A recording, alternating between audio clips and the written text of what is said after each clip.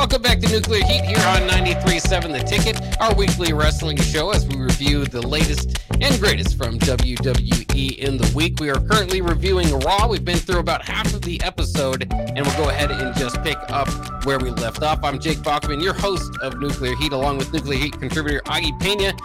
Let's jump into this. Cody Rhodes makes his big, I guess it's not a return, but it feels like a return because of the crowd just loves him every time he comes out there.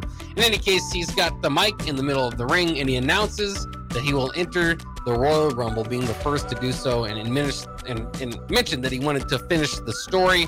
As that happens, the lights turn off.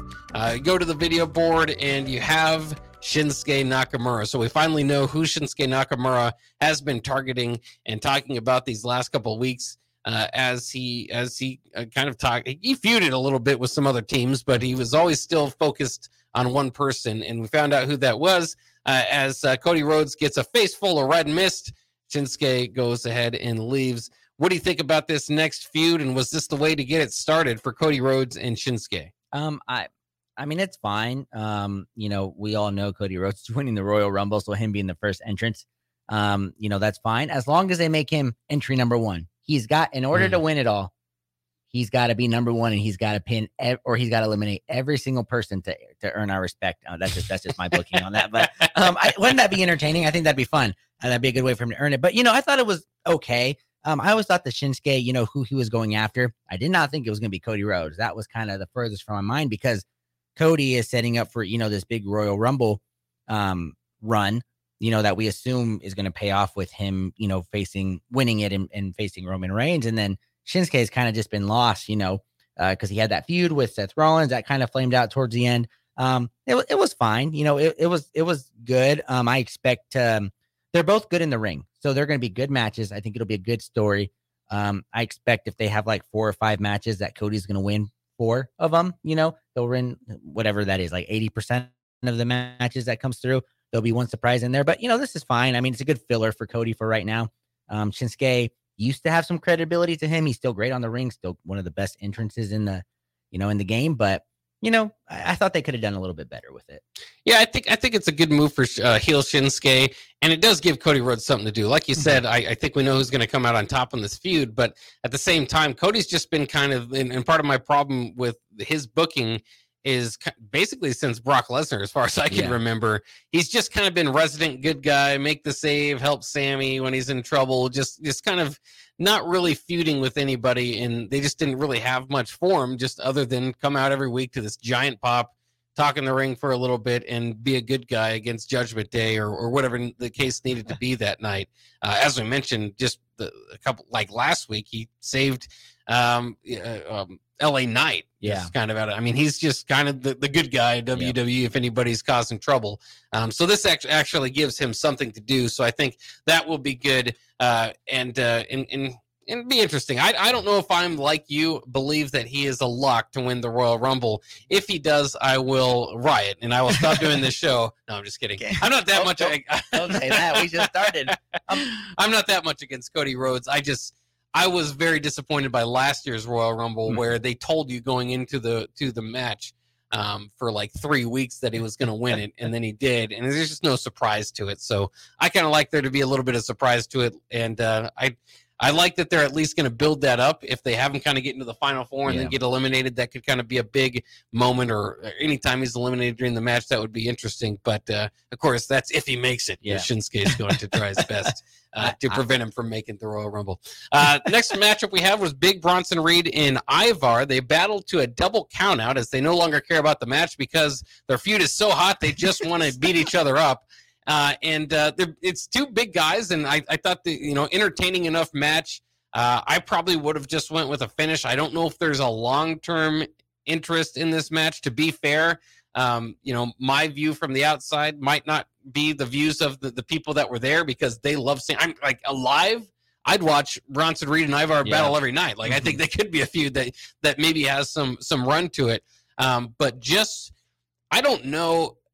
To me, there was just the part missing was maybe the acting from the guys. Yeah. Because there just wasn't the facial expressions. The feud hadn't to me, reached a boiling point to where you don't care about the match. You just want to get at the other guy. And the other thing is, I think Bronson Reed got tired during the match. There was like 2 spots where he's like supposed to pick up Ivar or do some move, and they just kind of didn't get it done and then went with something else out there. So I think that also hurt, is that the 2 guys were tired by the time they got to the double count-out portion of the scheduled match. So kind of really sloppy. I love two big men fighting. I'm a big fan of the Land of Giants in WWE. And I just on paper, I love this. I kind of like Ivar getting a push because he's pretty nimble for being that big. To me, this just didn't deliver, but the crowd loved it. How did it do for you? I thought, like you said, if I would have been there, would have been great. These are the fun ones to match. You can hear the bodies hitting together, every hit, all those spots that they're supposed to do. But yeah, they just, these guys are supposed to be in the best shape of their lives, to put on these performances. And as I was going to note that Bronson Reed looked winded, at times. He just looked like he couldn't do the whole match. So just by this first match, I think Ivar is going to come out, has got to come out on top of this, because I feel like he's going to carry this. If there is somebody that's going to carry it, it's going to be him. But yeah, no, I thought it was a fine match. I thought this was going to be a match I was going to, my bathroom break or something. But I found myself actually, I waited, I watched it, and I was like, okay, that was actually pretty entertaining. That wasn't as bad as I thought it was going to be. So this feud, I could maybe see it 1-2 more matches, and then I think you got to move on from there. Does Ivar have a chance as a singles push as a Viking Raider? Is that gimmick? That's tough as a singles competitor, I think. Well, it's just how am I going to say this? They just haven't been presented as winners to us. They've always been like the enhancement talent. The throwaways. If there's a tag team match, or a triple threat or something, they're always the team that takes the pin. So it's always hard for a guy to come out from that, I think. And yeah, dressed as a Viking Raider, kind of that whole thing. Their entrance is fun. Everything about them seems fun, but I think they're just like that fun for the kid act. I don't think they're a serious, okay, this guy can get a belt type of act. Yeah, you always kind of wonder, like, what do they do on a Wednesday night? Like, are they dressed up as Vikings? They hanging out in Valhalla's backyard around the campfire, or what's kind of going on? Once they can turn the Viking thing off a little bit, but we'll kind of see. And Valhalla is also just kind of intriguing. She has a very good look, but I don't know. It's part of, like you said, the presentation. They never, sometimes she can distract, but there's nothing to her that's like over, like the look looks a lot scarier than anything she's ever done outside of it. Yeah. And honestly, I forgot that she was the 3rd member of the Riot Squad. Yeah. She was in with her first. Yeah. She was but unfortunately, she was the one that took all the pins. She was that 3rd member. But no, she looks great. When they brought her back, I was kind of like, man, she's got that look. She really looks like a Viking. But I agree with you. I don't know. I don't know where they're going to go with this on this one. I don't know what their success can be. I wish them all the best on it, but like I said, I feel like they're more for the kids, that entertainment part of it, opposed to being a legitimate contender for anything. Yeah, and you always got to remember that, again, as we talk, there's different audiences and different acts for those audiences, and I think you're right there. The next matchup we had was Nia Jax and Zoe Stark. Zoe actually asking for this match up in the back, as Nia Jax obviously goes around in the locker room like she always does and says, I can beat anybody despite taking a loss the previous week. But that's what she was doing. But she's got her excuses. She always looks obviously overwhelming when she goes up against one of the bigger women on the roster, one of the most imposing women, and that's why the Annihilator I think is a pretty good finish, kind of paying homage to some of her family's work there before in the corner of a ring. She ultimately did do the Annihilator on Zoe for the victory. Were you interested in this match, and do you think they did the right booking here? Is this a feud, or is this over? This better be a feud, because as we talked about in War Games, I was very impressed with Zoe Stark, and then they feed her to Nia Jax. So I was very disappointed by the outcome of it. Zoe Stark, I think she's still pretty young. Whereas Nia Jax, was fired, brought back, I think is just kind of here to give, a good heel run before she's maybe done again. It's got to be a feud. It's got to be a mini feud here and they got to get Zoe Stark over. I know you're a fan of Nia Jax. I'm not. I'm not a fan of Nia Jax, but it's always impresses me when somebody can pin her, when somebody can beat her, just because of, the physicality that she brings in to the match. And she's a great heel. I'll give you that, because she actually hurts people in real life, That's a great heel tactic. Yep. On there, but they got to push Zoe Stark. I mean, I think she's starting to prove a little bit, that she can hang around with some of the best out there, as in Rhea. I thought that was a good match. But man, you can't have her lose like this right after having a strong showing like that. Yeah, unless it's just to have Nia Jax immediately go after Rhea and show that, she's kind of the next in line because she's earned it. I think this could be a feud where we eventually see Zoe Stark get the best of it. Might be one of those kind of can you finally beat her type of things. So maybe Nia Jax has to win a few before Zoe gets one to ultimately end the feud. And then they both kind of can have their ways to go about and feeling up on top. Let's move on to the next segment. Seth Rollins comes out to the ring and kind of talks about what he wants to do. Always does a good job of getting the audience going, and always does a good job of eventually getting back to the point that he wants to be a fighting champion. Drew McIntyre comes out. Surprising to see him. Obviously, he had a shot at Seth Rollins in the last couple of months, and says he wants another opportunity. Rollins says he unfortunately already talked to management and has Jey Uso lined up for a matchup next week. McIntyre didn't like that, so he attacks Seth Rollins. Jey Uso comes out to make the save. Interesting storytelling here. Obviously, Jey versus Seth will be face versus face next week. How do you kind of feel like all of this feels? Because Drew McIntyre, obviously coming out of the War Games loss, at least kind of has a place. He's still in this kind of is he turning heel type of thing, which I thought was kind of weird. Like, they still had Sami Zayn go back and talk to him and set up next week's match where he's saying like, hey, you don't have to do this, I've been through this, type of thing. And it feels like Drew's already turned heel to the to the point that he's in Judgment Day with War Games. I don't know why they're still kind of telling that story of like, is he going to be a bad guy or not? When I like coming into them, I thought, yeah, he's a bad guy. Yeah, well, and it was kind of weird because when he came out, he kind of still had some of the heel to him, but it was a civil conversation. I felt like with Seth handshake. Yeah, so that's weird to me. And then it was really just the whole, Jey Uso gets a shot. Oh, now I'm mad. Now I'm gonna do this and that. I'm confused by Jey Uso getting a shot at the title. They haven't really mentioned anything about it.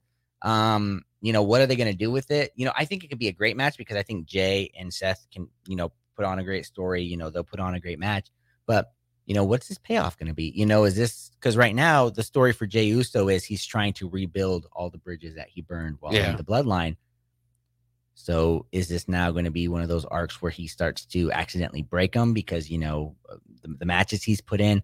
But Drew McIntyre needs to go full heel. He can't do this in between thing because he's one of those guys that, he's 6'6", just built, like Arnold Schwarzenegger was back in the 80s. You got to push a guy like that to be a heel, not have him talk as much, let him swing that sword, maybe hit somebody with it every once in a while. No, I'm just joking. We can't have that. Yeah. That'd be bad. That can't be on television. But go from there. I'm just a little confused on this storytelling here. I know Drew's still going to be a playmaker. So I think this is kind of just setting up ultimately to be like a Drew versus Jey, possibly like at WrestleMania or Royal Rumble. Yeah, and it's also, it's interesting that Seth has now, he's allowing Jey, he's kind of getting his friends involved in this. He's allowing Jey to get an opportunity. He already gave Sami an opportunity. It kind of further tells the story that he's a fighting champion. But like you said, like, why is it, how is it earned? Just because they're buddies with Seth Rollins now? I don't know if that shows that they should be the next guys up, but we'll get that match, and I think you'll have kind of a similar thing. Maybe McIntyre comes out and ruins Jay's opportunity, but I would say a similar thing to what we had with Rollins and Sami, where it was just a heck of a match, but who's going to get the win all along. Another match that comes up here on Raw: Chelsea Green and Piper Niven against Tegan Nox and Natalya. Tegan Nox and Natalya, of course, have earned this. They were the number one contenders for the championship. And it's kind of weird. I feel like at some point, we talked about this, that when they kind of went through when they earned that, is that the tag team, just division in the WWE isn't the greatest. Mhm. But I was kind of waiting for Chelsea Green and Piper Niven to lose here. To my surprise, Niven crossbodies Tegan Knox and Penzer. And that crossbody, by the way, looks brutal when she does do it. That's one positive to Piper Niven. But again, I mean, 4 women in the match, Chelsea Green shines above all of them. Yep. Oh, 100%. It's her show right now. On that. I was not surprised because I don't think you can give Natalya a belt at this moment. She's not over with the fans anymore. She's kind of just, oh yeah, you've been with the company for 25 years. Let's give you a match. And I know Chelsea Green and Piper Niven are kind of a really weird combo, but they're kind of a comedy. They're funny. Whereas Tegan Knox and Natalya, they feel very forced. There's no reason for them to be together, other than management thought, oh, let's put these two together. But I thought Chelsea Green, phenomenal.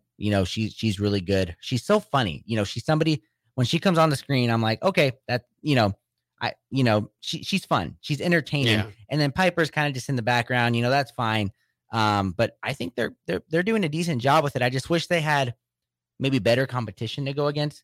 Somebody maybe more realistic, that has a chance at taking their title. Cause I know you said you were surprised, but I was like, there's no way that they're losing their belt. Well, I'm only surprised because of how poorly the belts have been booked over the years, and that I think that they finally might have something here in Chelsea Green.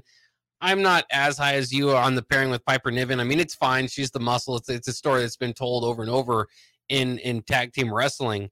It still, to me, is just the drop off. I don't think Chelsea Green and Piper Niven, in my eyes, is ever going to have the ceiling of Chelsea Green and Sonya Deville. So it's going to just be hard for me. But ultimately, I mean, they've had the belts for a long time. That's another reason why I just kind of thought maybe this is the time they take them off of them to build Tegan Knox, to give Natalya something to do. But like you, I mean, I'm glad they didn't. I'm glad they stuck with Chelsea Green. She is must-watch TV right now in my viewing for WWE.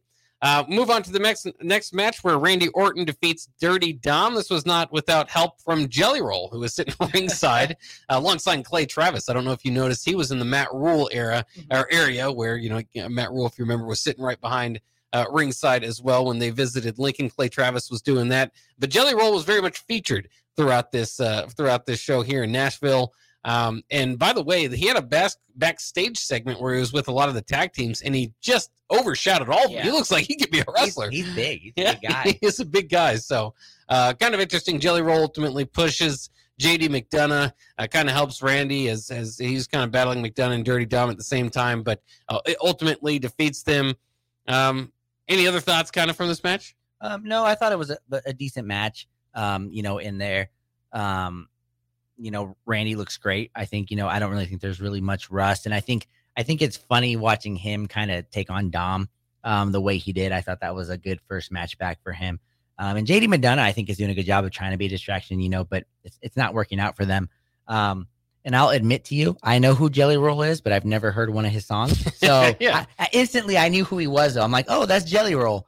But if you ask me to say one word from a song of his, I don't know any of them. But I thought it's always fun when they get the celebrities, to kind of interact, and they show them on the screen a lot. Well, I think it's funny too, because the broadcast team too mentioned, like, Jelly Roll was featured on a song that we had for one of our Paper Premium live events in 2018. Yeah. Like that. It was like he was like featured. He wasn't like the main act. It was just kind of like, okay, you might have just passed over that. You didn't have to really tell us that he was also in one of the songs that you mentioned. But kind of interesting.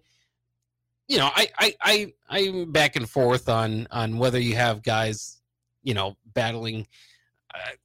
I just don't like outsiders coming in and get the best of wrestlers. I think it kind of downplays that to a degree, but it does get social media rolling and Jelly Roll's fans excited. So maybe you get a few more fans from there. By the way, GD McDonough also earlier in the night, and I don't know how you feel about this, R-Truth made his return, and he's always comical. I didn't necessarily like him running into Judgment Day, and Judgment Day just being like, hey, this guy is crazy, and he's in our locker room, and he's got donuts everywhere. And ultimately, JD McDonough says he'll take care of Truth. Where do you think that's headed? I have no idea, because isn't R-Truth like 50-something years old? Yeah. He's been in the WWE since like the year I was born, I want to say. The funny thing about it, did you notice what kind of donuts he was eating? Mm-mm. jelly-filled donuts. Oh, that's right. Yeah, they think the jelly rolled donuts. R-Truth is great comedy-wise. He makes me laugh all the time, but I have no idea where they're going with this one. I mean, what does R-Truth do besides be a comedy act? Besides come out and announce that Paul Heyman is gonna, be in the Royal Rumble, say he's gonna pin him, call himself the 24/7 7-Eleven, 24 champ. He's a great comedy act, but I mean, if JD McDonough loses to R-Truth, I'm gonna be like, all right, what are we doing here with the Judgment Day? Because, like I said, I love R-Truth, but he has no business beating anybody right now. Well, and it's interesting because obviously you can get kind of the fun pop. McDonough's kind of starting to fall in the category with Dirty Dom, where the fans just don't like him. Obviously, he's one of the more unlikable characters in that group, and so it's kind of interesting. I think they could have him go over him, or they could just have feed somebody to McDonough just to kind of strengthen him, and I think that would be the way that they should go. But the way that they should go is not often the way they do go in WWE. Speaking of that, CM Punk comes out, addresses the WWE Universe, again, to a huge pop. Basically just says he's home. I mean, it didn't talk too much about anything from AEW. I don't know if he legally can. But it was kind of interesting to hear him say that he felt like he was home. And as they left the final addressing the WWE Universe at the end of the night, he said, "Here to make money, not friends." So it's kind of interesting. It got me to stick around. I was interested to see what he would do. Again, I just don't know, and maybe I'm wrong here. I think they're going to get the views either way, so it's not going to hurt him here. It just feels like you've had 2 appearances from CM Punk, and we don't know who he's fighting. We don't, I don't know if he's babyface or heel. Maybe that's hopefully to keep you tuning in to see what happens next. But again, I think there's a little bit of a lesson by the way AEW brought in CM Punk that don't slow play this thing. Like, get him into something, and I think they've missed a little bit of the mark by not really doing anything. I don't know. I mean, see, when again, this is we talked about Randy Orton and kind of fantasy booking it for a year and a half. People have been fantasy booking CM Punk's return to WWE for 10 years, and I don't know if anybody fantasy booked him. Like, I hope he comes back and doesn't say a word at the end of a pay-per-view and then finishes a WWE Raw just by saying he's home and not talking to anybody. They kind of did this with Bray Wyatt at one point in time, and I just don't know. I mean, so it's a strategy that they use to bring back stars and just kind of slowly put them back in, get the initial pop, get the interest going. But obviously, as a wrestling fan, I would much rather see some action, some immediate heat. What's going to happen next with, like you said, the Seth Rollins fantasy booking option you had earlier. I'm just a little bit so excited and definitely going to see what CM Punk does next, but a little bit underwhelmed by his return thus far. Oh, 100%. And it's kind of a little confusing because Seth Rollins is doing something right now, right? Yeah. He's got the Drew McIntyre. So it's like, I know we're 2 months away from Royal Rumble. So this could be a really slow build that we all hate. It could be some of these appearances. Obviously, he could shatter it off. He brings his wife, AJ Lee, back. I think that would be mention huge. her too. Yeah. No, and that's the thing. I think she's unfortunately retired, but she might come back. You never know with these things. But man, I'm with you there. You're expecting some confrontation. Something. He left in such a big way that you'd expect when he came back, it was just gonna be a bomb, and it was. It was a good reaction online, but he's done nothing. All he's done is shown up twice and made it take, he's here to make money. Yeah. That's exactly what he's done. He's shown up twice, said 2 minutes worth of stuff, and that was it. Well, that might be too what you see from him is maybe kind of doing the Brock Lesnar thing, the now Roman Reigns, where maybe he's a prize fighter. Maybe he's only going to be doing premium live events. He's not going to be giving away his fights on episodic television. And so maybe that's kind of what's going on there. Who really knows? I would love to be a fly on the wall for those contract negotiations. So and that part's like the least interesting part of it. Yeah, but you got to think him coming back, he's got to get a title shot before WrestleMania or at WrestleMania. You've got to think that had to be something they talked about. I mean, it's either Seth Rollins or he's going after the big dog of Roman Reigns, which I think would be 2 phenomenal matches. Well, and I think that's what I would do. That's what we as wrestling fans want to see. But I wonder if there's kind of this hesitancy, just the way that they've brought him in, to say we're gonna kind of slow bring you in, see if you can get along with the roster for 2 months before we give you any money. I mean, not money, but give you the opportunity to make a big amount of money, to be the next face of our company, to hold one of those belts.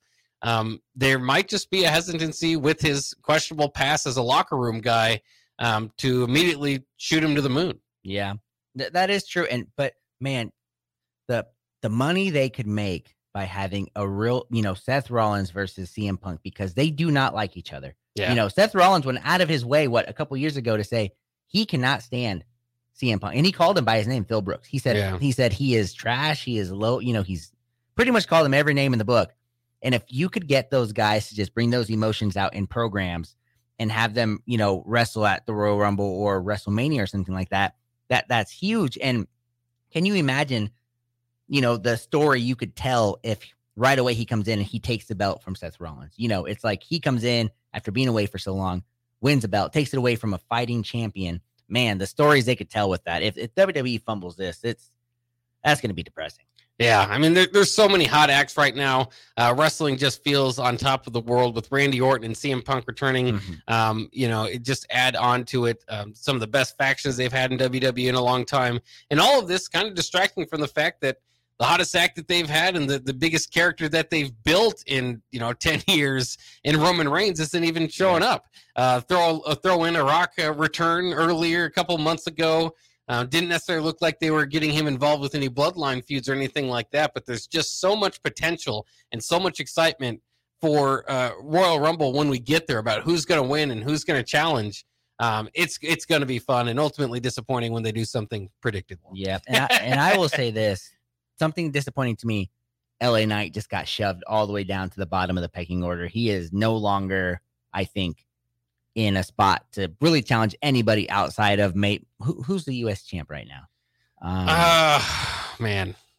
Logan Paul. Logan Paul's going to be fighting on SmackDown. I mean, he can maybe take on Logan Paul, but, I was fantasy booking him against Roman. No, there's too many people now that I would much rather have.